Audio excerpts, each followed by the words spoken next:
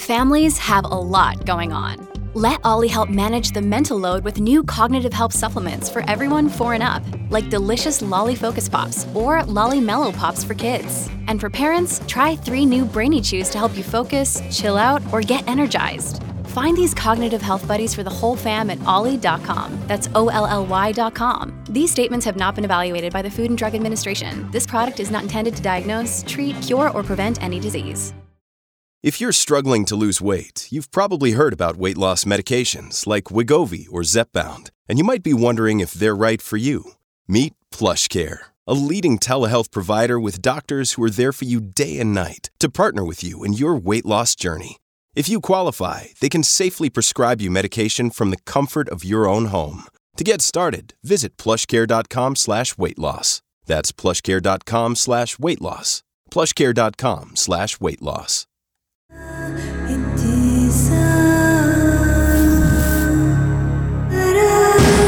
This is True Crime Psychology and Personality, where we discuss the pathology behind some of the most horrific crimes and those who committed them from a scientifically informed perspective. I'm Dr. Todd Grande. I have a PhD in counselor education and supervision, and I'm a licensed professional counselor of mental health. Dr. Todd Grande, that's my YouTube channel. Today's question is, can I analyze the case of Donald Klein? This case was the topic of a Netflix documentary titled Our Father. Donald Klein was born in the state of Indiana in 1937. He graduated from Indiana University with a bachelor's degree and then from the university's medical school. He completed his internship at a Methodist hospital and served in the Air Force for a few years. Donald Klein opened a fertility clinic in Indianapolis sometime around 1972. His clinic was extremely successful. He assisted a number of women with fertility issues.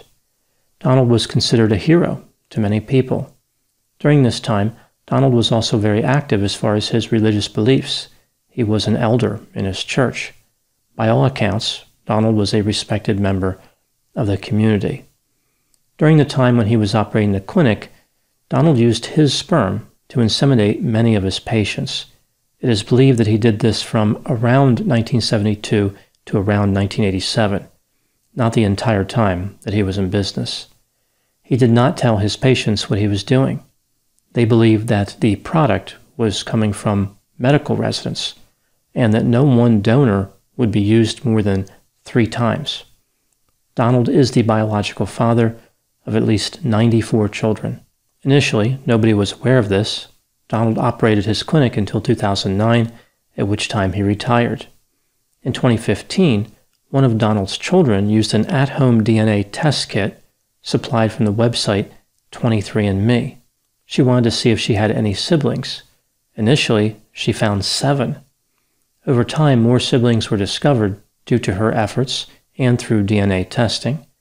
Some of these people knew that they were donor-conceived. Others didn't have a clue. Regardless, nobody imagined that they had more than a few siblings out there. Over the next few years, even more siblings were discovered. They started communicating with one another and realized that Donald Klein was their father. Donald admitted that he was the father, but then declined to give a DNA sample. He said that the records were destroyed. In a not-so-subtle way, Donald made it clear that he did not want to be dragged into this whole situation. He was embarrassed and did not want his wife to find out. Donald eventually agreed to sit down with 6 of the half-siblings. They believed that he had a gun on his hip during the meeting.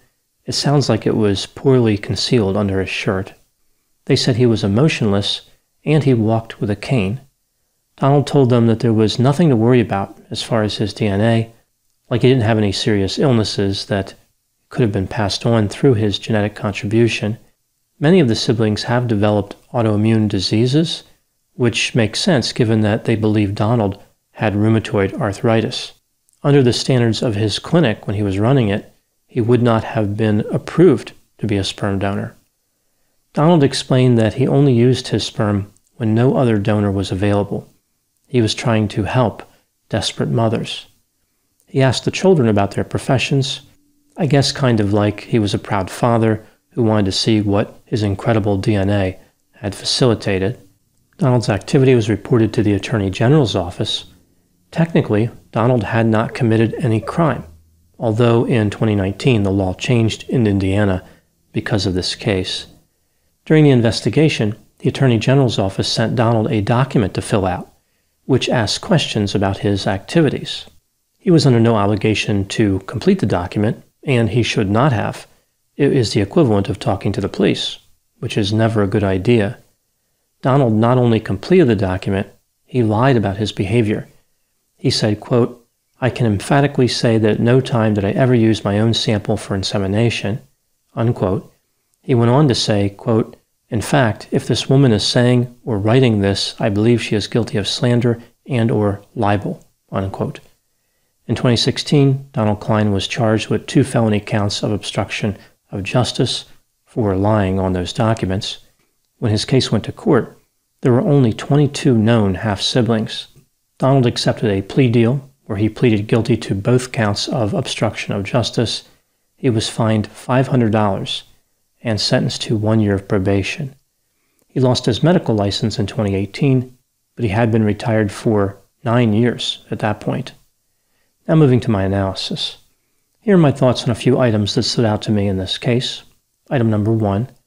Technically, the first successful insemination using donor sperm occurred in 1884, but the practice did not see any type of widespread use until the 1970s. There were not a large number of physicians providing those services, and there weren't a lot of regulations in that industry. According to the Netflix documentary, 44 physicians have been caught using their own sperm to inseminate patients. I imagine the actual number is much higher. In 1987, a survey was sent out to fertility physicians by the federal government. 2% of the physicians said they had used their own sperm. So these are just the people who are willing to admit to it. No doubt there were many more who did not admit to it. The fertility treatment industry in the 70s and 80s was shrouded in secrecy. Patients in these clinics did not typically advertise what they were doing. Records were often destroyed or never created in the first place. And the advice given by most of the physicians to the parents was not to reveal anything to the children. It was believed that if a child found out they were donor conceived, it would be emotionally devastating and confusing. Many physicians thought it was better to simply be deceptive and to keep things simple from the child's point of view. Most of the physicians had no idea how technology would advance and make it easy for the children to find out what happened. Some of the physicians may have been aware of DNA research. They probably knew that someday a person could be identified by their DNA. But no one could have been able to predict the popularity of the internet and the rise of at-home DNA tests. Look, Bumble knows you're exhausted by dating. All the, must not take yourself too seriously, and 6'1" since that matters, and what do I even say other than, hey? Well, that's why they're introducing an all-new Bumble, with exciting features to make compatibility easier, starting the chat better, and dating safer. They've changed, so you don't have to. Download the new Bumble now. With the Lucky Land Slots, you can get lucky just about anywhere. This is your captain speaking. We've got clear runway and the weather's fine, but we're just going to circle up here a while and get lucky. No, nothing like that. It's just these cash prizes add up quick. So I suggest you sit back, keep your tray table upright, and start getting lucky. Play for free at LuckyLandSlots.com. Are you feeling lucky? No purchase necessary. Void where prohibited by law. 18+ terms and conditions apply. See website for details. This brings me to item number 2. Back in the 70s and the 80s, it was not illegal for a fertility physician to use their own sperm. Even these days, it's not illegal in most places. The practice was, however, always a breach of trust, and every provider knew that it was wrong. There were probably a small number of providers who engaged in the practice not out of some grandiose narcissistic desire, but rather to be pragmatic. In the early days of the industry, it was very difficult to keep sperm viable long enough for insemination. Parents were understandably anxious to have successful results. There was a lot of pressure on the physicians to achieve fertilization. Perhaps a few physicians, in the heat of the moment, decided to donate their own sample. Some of those providers may have even told their patients what they were doing. in which case there may not have been a breach of ethics as long as the patient agreed. Most of the occasions, however, probably involve some type of narcissism, which brings me to item number 3.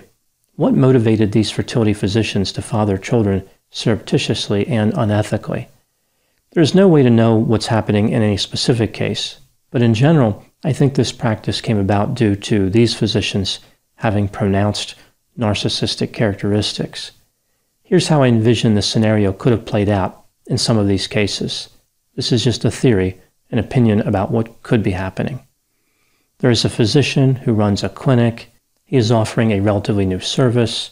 He is operating without any real supervision or oversight. He can do whatever he wants. He is getting a lot of patients coming into the clinic, and he notices that they really seem to value their privacy, even more so than patients would typically value it, like they're very concerned about people finding out. The provider happens to have a number of narcissistic characteristics. He is grandiose, envious, has fantasies of being powerful. He doesn't have empathy. Perhaps he's even a little bit condescending. These narcissistic characteristics do not worry his patients because they may expect him to be cold. In addition, many of the patients are desperate. They wouldn't care if he had the affect of the Terminator. In this case, maybe the Sperminator would be a more fitting character to reference. As the provider contemplates his line of work, he starts to become envious of these sperm donors. He asks himself, why should they get to father all these children? Why can't I be the father? He starts justifying his decision to use his own sperm by saying that the families will be better off. After all, he is a great man. They should be honored to have children using his contribution. Those children will go on to be great themselves and be joyous about his decision to use his own sample in the event they ever find out. As the provider thinks about using his own sample, he gets excited. There's something thrilling about sneaking around. The patients are not going to know. It's his little secret. Here he is fathering all of these children, and he's the only one that knows what's going on. That knowledge feels like power to him. In addition, there may be a sexual motive to the man's behavior. After all, in order to get the sample, he needs to pump the gas at the self-service island, so to speak. Over time, this becomes part of the physician's regular routine. It's a way he finds satisfaction.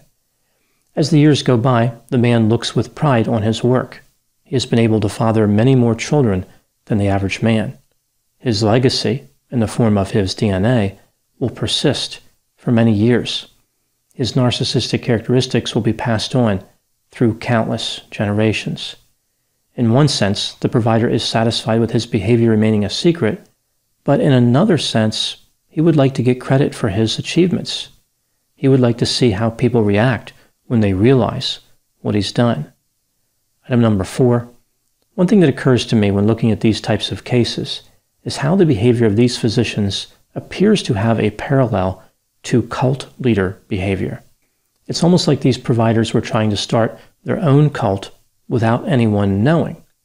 Not a traditional cult where people would look up to them and follow their bizarre belief system, but like an ultra-secret cult where the provider could be a hidden cult leader. Cult leaders are often men who tend to have sex with a number of their female followers. For example, David Koresh demanded that the women in his cult only had sex with him. They were not allowed to have sex with their husbands. Only David's genetic contribution could be passed on. The cult leader, Tony Alamo, had somewhere between 7 and 24 spiritual wives, many of them at the same time. Keith Raniere, from the NXIVM cult, demanded that his female followers be on call 24 hours a day in case he wanted sex. Keith was actually arrested in Mexico while running a group sex session. Jim Edward Baker, otherwise known as Father Yod, from a cult called the Source family, eventually accumulated 14 wives, although he was only ever legally married to one. The Quiverful movement, which some people believe is a cult, promotes having as many children as possible. In the Netflix documentary, a few of Donald's children made it seem like he had a connection to Quiverful because they both used a reference to Jeremiah 1:5, which contains the phrase, "Before I formed you in the womb, I knew you." There is no evidence that Donald is connected to Quiverful. A lot of people use quotes from the Bible, one could argue that the Bible is the most quoted work in history. I think that narcissistic characteristics can explain the overlap between these fertility physicians and cult leaders, especially grandiosity and dominance. Item number 5, what is going on in the case of Donald Klein? There's no way to know for sure, but here are some observations that people made about him. Donald was described as intelligent, confident, arrogant, and condescending. In his office, he was all business. He did not appear to have a great deal of empathy. In the documentary, Donald was represented as carrying a gun while talking to investigators. As I mentioned, when his children met with him, they reported he appeared to have a gun on his hip. A reporter who interviewed him in a restaurant said that Donald asked her if guns were allowed in the restaurant, like he was trying to let her know that he had a gun. This may have been a clumsy effort to intimidate people, to prove that he was willing to defend himself with force. It could be a sign of his desperation and lack of insight. Donald appeared to be conflicted about people finding out about his wrongdoing. On one side, he was concerned about his wife knowing what he did, he was embarrassed, and he threatened to sue a TV station that was investigating him. On the other side, he was curious about how all of his children performed in life, like their careers and accomplishments. His conflicted nature was also evident in the fact that he admitted what he did to some of his children, but then responded to the Attorney General's office with a denial. This is what ultimately led to his conviction. Donald attempted to justify his actions by saying he didn't believe he was fathering children. Rather, he was helping families who were devastated by their trouble conceiving. Now moving to my final thoughts. The motive for the type of wrongdoing featured in this case, I think, is relatively straightforward. There was no financial gain. Donald Klein actually lost money in civil suits, as did other physicians. There were no meaningful relationships established between the physicians and their children, at least not of which I'm aware. Rather, the motive is related to obtaining feelings of satisfaction, power, and control. Cases like this offer yet another reminder about the dangers of narcissism and how it can find its way into even the most trusted professions. This has been True Crime Psychology and Personality from Ars Longa Media. This content is for educational and entertainment purposes only. Ars Longa Vita Brevis. It's time for today's Lucky Land horoscope with Victoria Cash. Life's gotten mundane, so shake up the daily routine and be adventurous with a trip to Lucky Land. You know what they say, your chance to win starts with a spin. So go to LuckyLandSlots.com to play over 100 social casino-style games for free for your chance to redeem some serious prizes. Get lucky today at LuckyLandSlots.com. Available to players in the U.S., excluding Washington and Michigan. No purchase necessary. VGW Group. Void where prohibited by law. 18+. Terms and conditions apply.